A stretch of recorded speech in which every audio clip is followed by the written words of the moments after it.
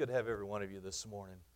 Amen. This morning we're talking about creation, purpose in creation. We're actually starting a new curriculum this morning, and the curriculum that we're using is now, it's tied together with all of the classes here throughout our church, so every age group is teaching basically the same lesson.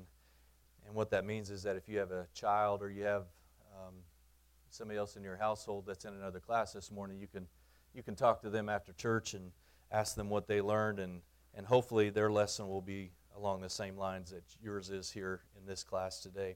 But I want to ask you a question here, and you can help me answer feedback here. But what is the most beautiful place that you've ever been?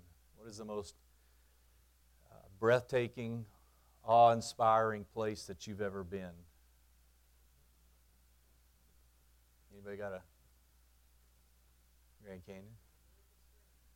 Eureka Springs, sure. Oh, Scotland. You got a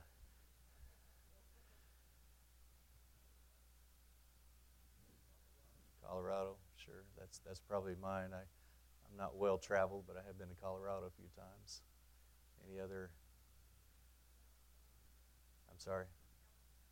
Yellowstone. That would be. I've heard that's very neat, very nice.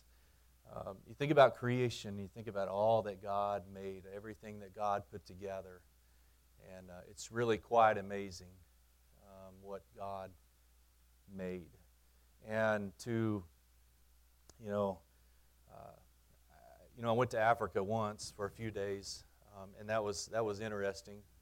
But I think Colorado was more inspiring than going to Africa, honestly. But Ethan asked me a week or two ago. He said, and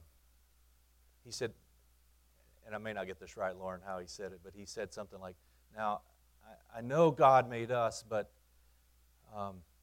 where did God come from? And who made God? Where did He?" I think that's about the way he asked me that question. Who made God? And so I was trying to be a good pastor, and I just said, well, yeah, that's a good. Ask Grandpa. Ask Pappy. I should have. Next time I'll do that one. But I said, I know God has always been around. God will always be around, and He's always been around. I said, but we'll probably just have to wait until we get to heaven and ask Him when we get to heaven. And that was the best answer I could come up with at the time. But those are big questions, and people ask big questions. People think about things, and it is kind of hard to wrap our minds around some of the things that we think about. How did we get here? Where did we come from? When did it all begin? Where did it start? And people ask those types of questions, and they've been answering those questions. They've been trying to come up with solutions about how it all began and where we started from. People ask those types of questions, and down through the years, people have been trying to come up with different answers. Scientists and people who study that, they say, well, it all started with a big bang, a big cosmic explosion, or they say, well, it started in a pool of slush with a single cell organism, and here we are today. And the Greeks and the Romans in the old ancient times, they came up with their own answers with mythology, and they had the Greek gods and the Roman gods, and they have their own explanations, but Scripture tells us that creation is a result of the command of God, that God spoke it into existence. He said, "Let it be," and it happened. That's how it came into. And when God spoke it, it came into existence. The stars appeared, and He spoke it. The planets took their place in the solar system, and the comets and the meteorites and the planets, everything just fell into perfect order. He created the earth. And I've had some time this week as I studied this and thought about it, how God created the earth, and He put everything just in such a way that it allows life to exist. The earth itself can sustain life because of the way God created it. It's got the right amount of gravity holding us to the planet. As it rotates on its axis, 1,000 miles an hour there at the equator, and then it's revolving around the sun. There's just the right balance of gravitational pull on the sun, and there's just enough centrifugal force as the planet spins to hold it all together. That's fascinating. I mean, to just stop and think about the perfect design that God made it. He put it all into place, and so for us today, and us Christian people, we go back to Scripture. We go back to the biblical account of creation. God had a purpose in creation. God had a plan for it all. Jimmy, would you mind? Maybe Kobe can help you too if he doesn't mind. Just pass him out for us, please. But God put it all together, didn't He? He organized it, and it's just, I don't know, it's one of those things you just sit there, if you stop and you think about it, it's just mind-boggling. Everything that the Lord put together, the animals and the variety here on this earth. They're going to hand out some sheets there that have some verses on it, but Genesis chapter, in fact, the next 4 lessons, I think, here are all coming from Genesis. We're going to be talking about the beginnings, but Genesis 1 and 2 contain the creation account. So Genesis 1, if you read Genesis 1, it's a day-by-day breakdown of creation. And you get what took place on the first day, what took place on the second day, so on and so forth, down through the seventh day when God rested. When you flip the page into Genesis chapter 2, it's like God summarized it, and He gives us a synopsis of everything that just took place in chapter 1. It's like a recap. And so I want us to read these verses. Do you have an extra one there, Kobe? I thought I had one. Go ahead. You got enough? Thank you, sir. So let's read through several of these verses here to get us going. It says, "Thus the heavens and the earth were finished, and all the host of them. And on the seventh day God ended His work which He had made, and He rested on the seventh day from all His work which He had made. God blessed the seventh day and sanctified it, because that in it He had rested from all His work which God created and made. These are the generations of the heavens and the earth when they were created in the day that the Lord God made the earth and the heavens, and every plant of the field before it was in the earth, every herb of the field before it grew. And the Lord God had not caused it to rain upon the earth, and there was not a man to till the ground. But there went up a mist from the earth and watered the whole face of the ground. And the Lord God formed man of the dust of the ground and breathed into his nostrils the breath of life, and man became a living soul. And the Lord God planted a garden eastward in Eden, and there He put the man whom He had formed. And out of the ground made the Lord God to grow every tree that is pleasant to the sight, good for food, the tree of life also in the midst of the garden, and the tree of knowledge, the knowledge of good and evil." And then skipping down to verse 18, "The Lord God said, It is not good that man should be alone. I will make a helpmeet for him. And out of the ground the Lord God formed every beast of the field, every fowl of the air, and brought them unto Adam to see what he would call them. And whatsoever Adam called every living creature, that was the name thereof. And Adam gave names to all cattle, to the fowl of the air, to every beast of the field. But for Adam there was not found a helpmeet for him. And the Lord God caused a deep sleep to fall upon Adam, and he slept, and He took one of his ribs, and closed up the flesh instead thereof. And the rib which the Lord God had taken from man made He a woman, and brought her unto the man. And Adam said, This is now bone of my bones, and flesh of my flesh. She shall be called woman, because she was taken out of man. Therefore shall a man leave his father and his mother, shall cleave unto his wife, and they shall be one flesh. They were both naked, the man and his wife were not ashamed."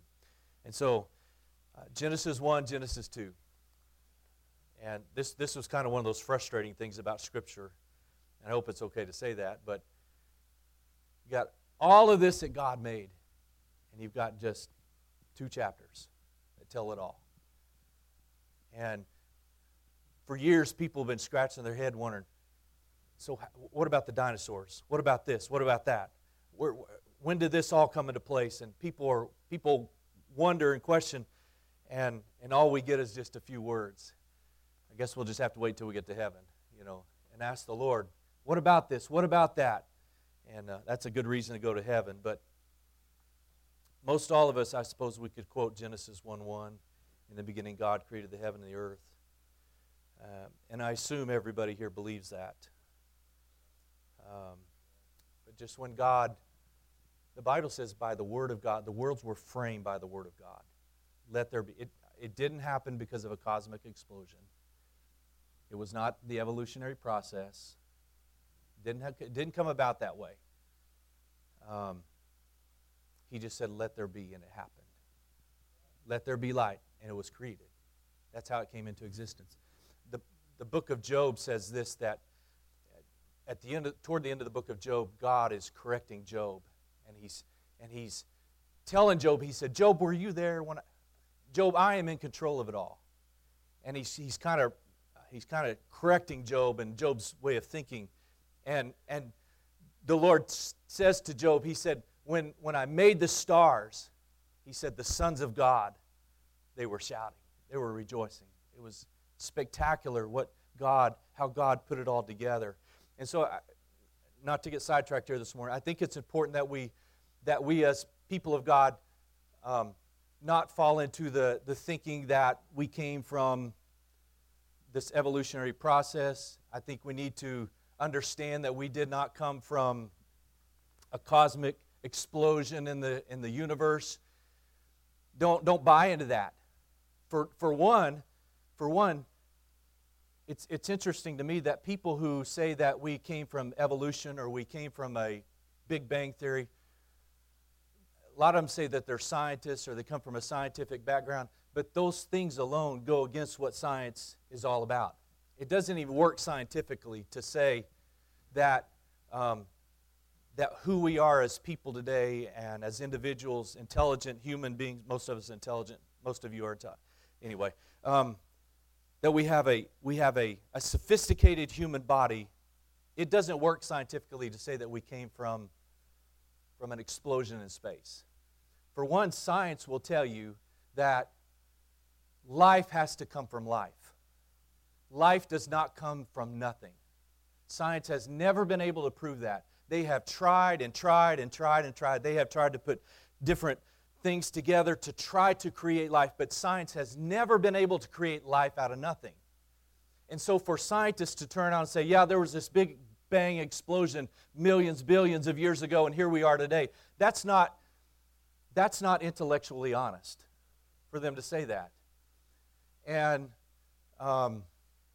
so that's not how we arrived. That's not how we got here.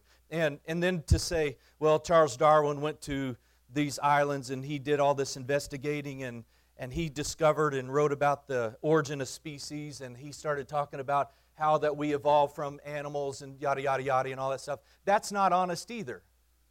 Because scientists and people in that way of thinking, they talk about the laws of nature. We talk about the law of gravity. We talk about laws. There is a law called the law of thermodynamics. And the second law of thermodynamics essentially says that things move from order to disorder. Things move from order, organization, and the second law of thermodynamics says things move to disorder. For example, if you just take your car and you park it in your driveway and you don't ever do anything else with your car, you don't wash it, you don't fill it up, you don't maintain it or anything, that car is not going to get better just sitting in your driveway.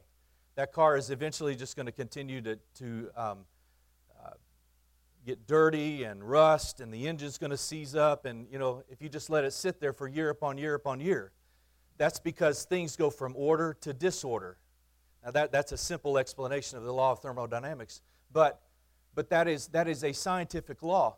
So for scientists to say, yes, we came from this little single-cell organism millions of billions of years ago, out of this slush pool, or however they try to explain it, and it crawled out of there, it multiplied, and it crawled out of the slush pool, and grew legs and a brain and eyes, and here we are, human beings, millions of billions. That doesn't make sense at all. It doesn't work scientifically. And so we, as Christians, we go back to there's a designer. There's a master builder. God put it all together. It makes more sense to believe this than it does what they teach in a lot of the schools today. It makes a lot more sense to say, yes, there was a God that put it all together. You think watches are obviously different now. But years ago when they made watches, it had all of these little wheels and cogs that are working together. You wind up the watch and it's got all these pieces that come together, and that's how it functions. But evolution to me, and this is not a rant on evolution today, but evolution to me is like saying, well, you just had a box of a bunch of bolts and pieces and junk together, and just through the course of time it all came together, and now you have a perfectly working watch. That doesn't make sense. You think about the sophistication of your eyeball itself. I've got contacts in, but my eye was created so that if I looked at Brother Jones, my eye would automatically focus on him. But if I looked down at a piece of paper, my eye was designed the way God designed it, to focus here or to focus there. Even a camera, like one of those, whatever, I don't know what they're called, Nikons or something. If you take a camera, you have to twist the focus. You have to manually do it. But God created your eye so that it would automatically focus on things. It just takes more faith to believe that nonsense than it does this. Amen? God is our creator. He is our master builder. When God spoke words of creative force, every command contained divine purpose. Creation was not a cosmic experience so he could see what eventually would ensue. No extra and unnecessary parts scattered the landscape. Every aspect of creation conjoins in symbiotic relationship. All life forms are complementary. Everything that exists in some way supports other life forms by its existence. There was purpose in creation. God made it on purpose. It's not like when you buy, something at the store or online and you have to assemble it. And when you get done putting it together, you've got extra pieces or extra screws or washers or things like that. I know they do that on purpose now.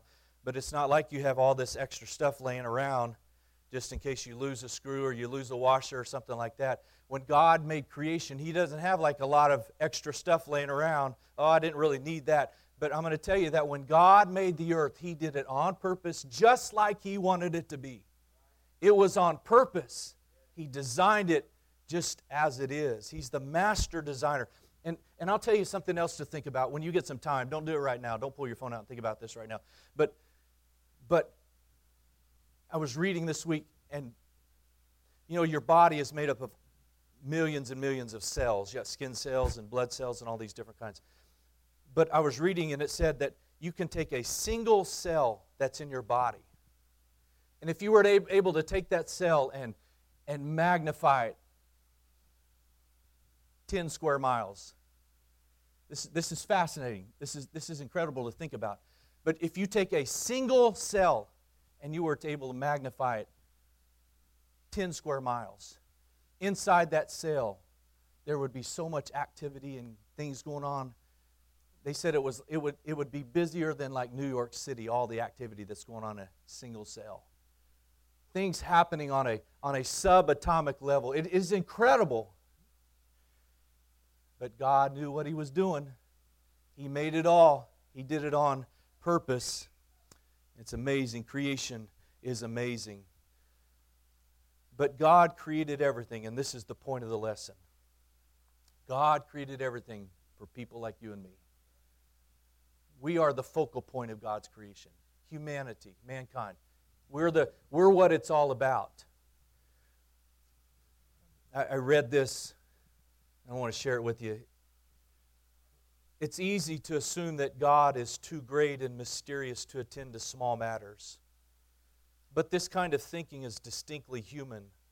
We look at the grandeur of heaven, the celestial lights, the staggering distance from here to there, and then project our limitations onto God.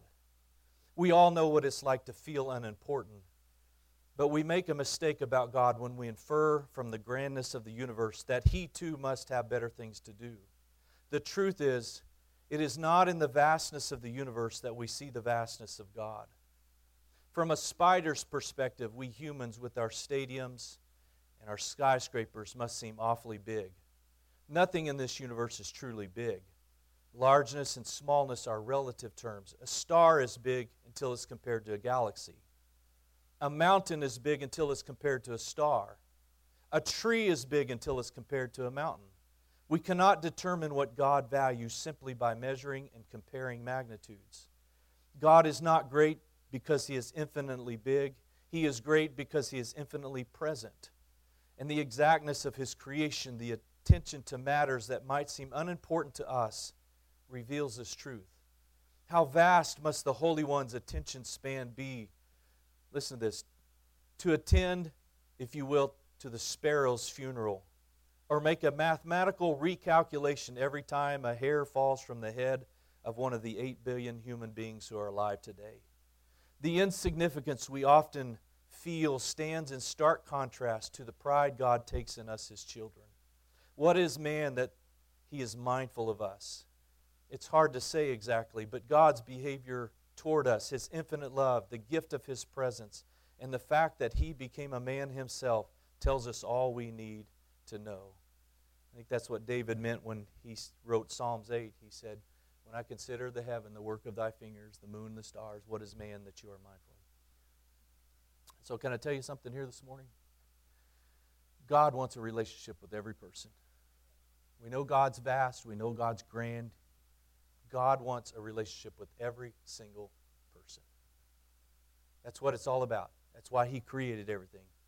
He doesn't want us just to be, He doesn't want me as a pastor just to be busy working for Him and wearing all the different hats and doing this and running here and there. God wants me to walk with Him. He wants me to sit down and commune with Him. He wants every one of us to stop our lives and just talk to Him. God wants to have a relationship with us. That's why He made everything. That's why He put it all together. It's not just to know about Him. The object is not just to come to church on Sunday and Wednesday and open this book and break down some scripture and read about it. It goes beyond that. It's relationship. It's knowing God, knowing who He is, having a true walk with Him where we commune with Him to experience God. You know, I was thinking about like when a crime happens and an investigator comes to a crime scene and they begin to look, and I don't want to be crude or anything, but if somebody dies at a crime scene and an investigator walks up on that crime scene and they look at things, they start their investigation. They can start looking at the victim and they can start determining some things about that person. They might be able to look at them and say they were about this age, and they might be able to determine where they worked if they have a uniform on, and they were about,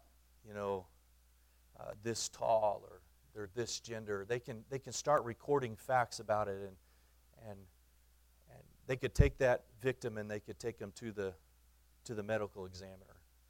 Again, I'm not trying to be crude here, but a medical examiner is going to open that person up.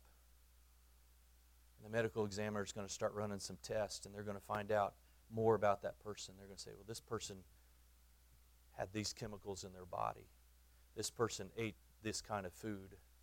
This person had suffered from these kind of physical conditions. And a medical examiner or a private investigator, they're going to be able to tell a lot about that person just by looking and investigating. But for them to sit down and say they knew that person, they didn't know that person. They just know about that person. There's a lot of people that have taken this book and they've dissected it. And they've learned about God. There's theologians, and I've got a bunch of thick books in my office of commentaries and different things, and people have taken apart every scripture in this book. Every chapter, every page, people have dissected it. But a lot of those people never knew God. The object here today, and what we're doing here today, we're preaching truth, we're going to believe truth, we're going to obey truth. But the object today is not just to open this book and dissect it so we can just expound knowledge about God and His nature. The object is to walk with God. It's to have a relationship with Him. It's to know Him. You know what God wants out of us? He wants every one of us in the morning when you get up. God wants every one of us to get up in the morning and go find a place to pray and just spend some time and talk to Him. That's what God desires. Is that we'll get His Word out and we'll read a little bit of His Word and we'll listen to Him speak to us. That's what God wants. God wants a relationship with us. Not just so that we can argue with our coworkers about Acts 2:38 or something in the Word of the Lord. That's what God wants out of us. Brother Norris, David Norris, wrote a great book called Big Ideas. He said, life has demonstrated how essential relationships are. Psychologists tell us that the first 2 years make all the difference. If a baby's cared for, loved, and held, then in all likelihood that baby will have basic trust. Such care and consistency will make all the difference in how the baby comes to see herself in the world, and will have an incredible difference upon the choices she will make in the future. Relationships are the foundation and the glue of life. The same is true of God. You simply can't study God as an it in the third person. You have to study God as a thou. In the same way we learn about people being in relationship to them. That's what God wants. There's a lot of people I know. There's a lot of people I've connected with. A lot of people I have knowledge of. Brother Dale back here, there's a lot of people he and I are connected to together. And we've got common people we know. There's a lot of people, and social media has been a way that we've been able to connect with people all over, friends from the past and things like that. But to just actually be able to sit down and say, you know somebody. There's not very many people I just really know. Because there's really not very many people I actually just sit down and talk to and have a conversation with them. That's how we get to know somebody, as we talk to them, and that's the purpose of creation. And so our verse here said in verse 7, the Lord God formed man out of the dust of the ground and breathed into his nostrils the breath of life, and man became a living soul. This is the difference. This right here, those verses are the difference in us and the animals. We're not animals. We're not even really, in my mind, we're not a part of the animal kingdom. I know biologists and things, well, they like to group us all together and say, well, we're all just part of the animal. We're a step above the animal kingdom. You know, animals are smart, animals have intellect, animals can learn things. And yeah, animals have emotions, and we do too, all that stuff. But God created humanity on a different level.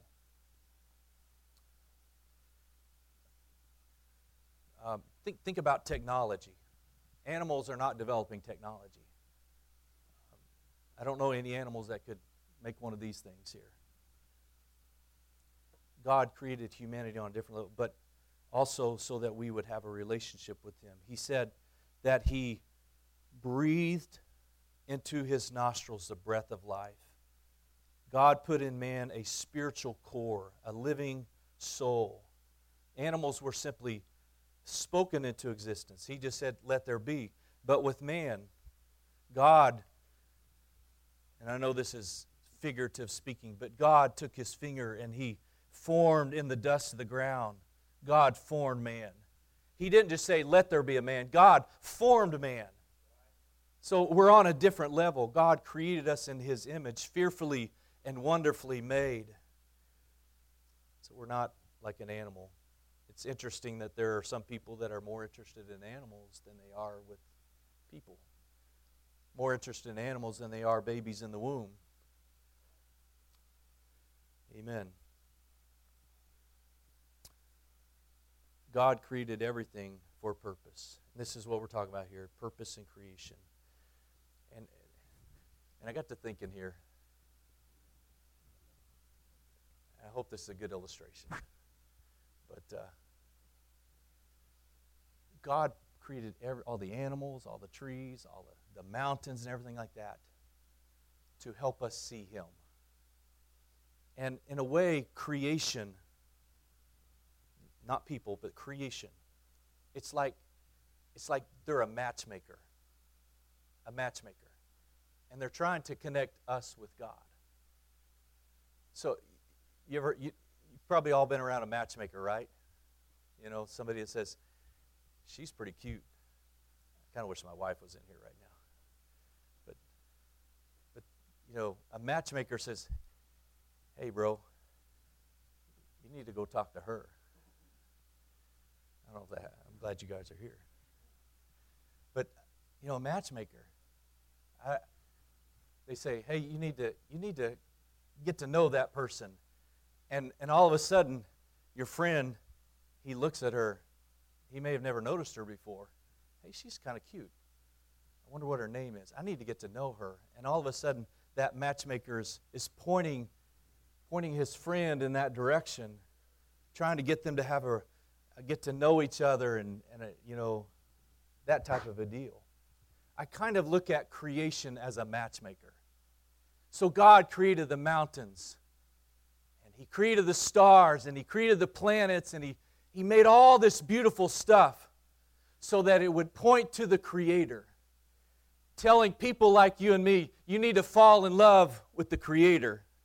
You need to look heavenward. You need to look, because He created all that so we would look toward Him and so we would have a relationship with Him and fall in love with Him. The Bible says this, the heavens declare the glory of God. The skies proclaim the works of His hands. Day after day they pour forth speech. Night after night they reveal knowledge. It's like those mountains in Colorado are saying, look to God. There is a master creator. This stuff didn't just happen. This stuff didn't just come about. But God created it all. Isaiah 55:12 says, the trees of the field, I like this verse, the trees of the field shall clap their hands. Wow, there's a match. Some people fall in love with the matchmaker. Some people fall in love with the creation. Some people get all wrapped up in the creation and they forget about the Creator. That's what Romans chapter 1 says. Romans chapter 1 says they worship and serve the creation more than the Creator. But God put it all together to point us to Him. That was the purpose in creation.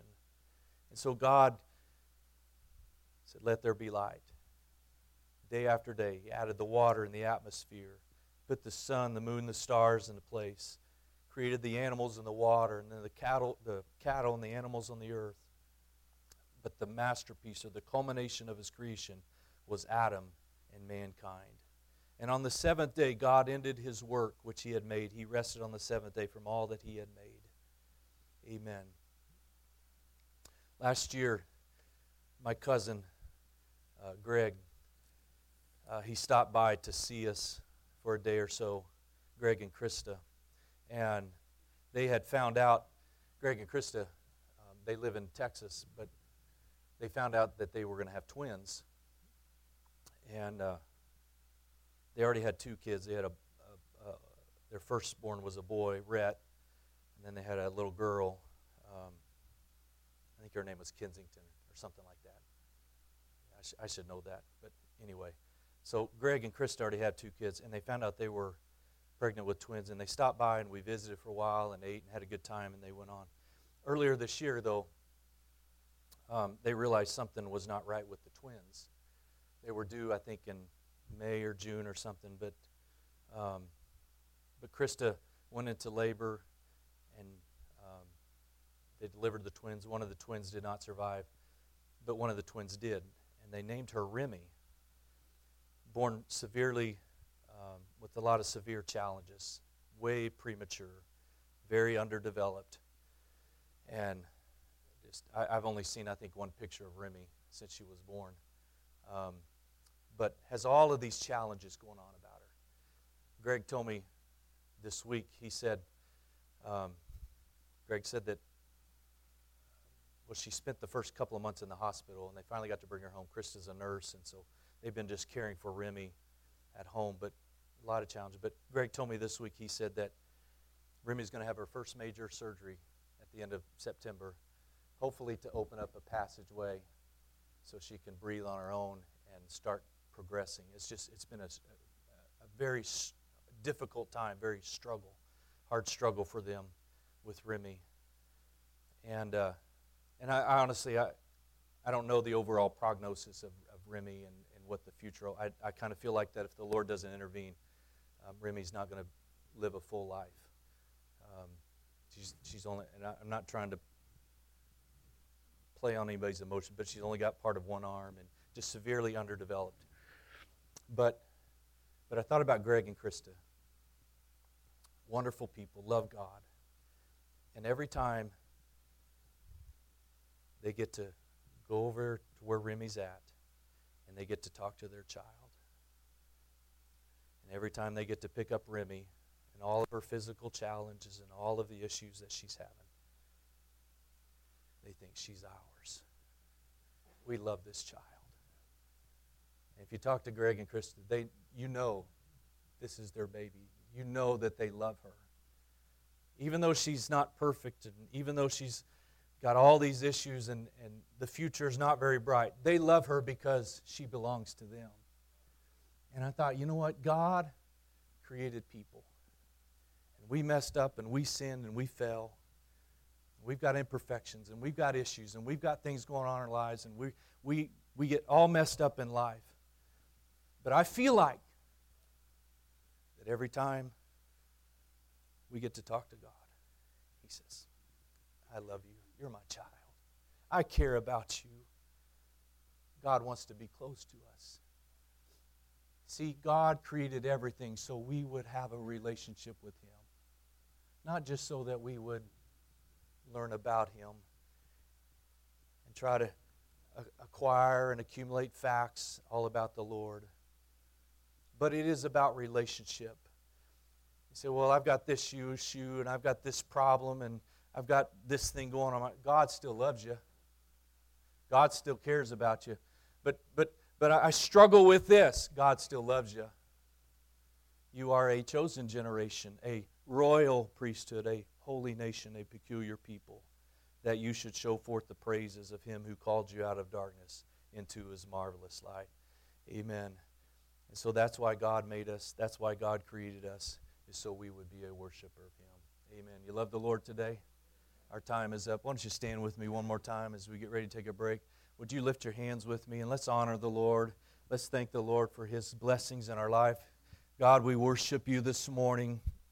So thankful, Lord, for Your hand that is upon each one of us in our lives. We thank You, Lord, today that we can walk with You, that we, oh Lord, have an opportunity to have a relationship with You.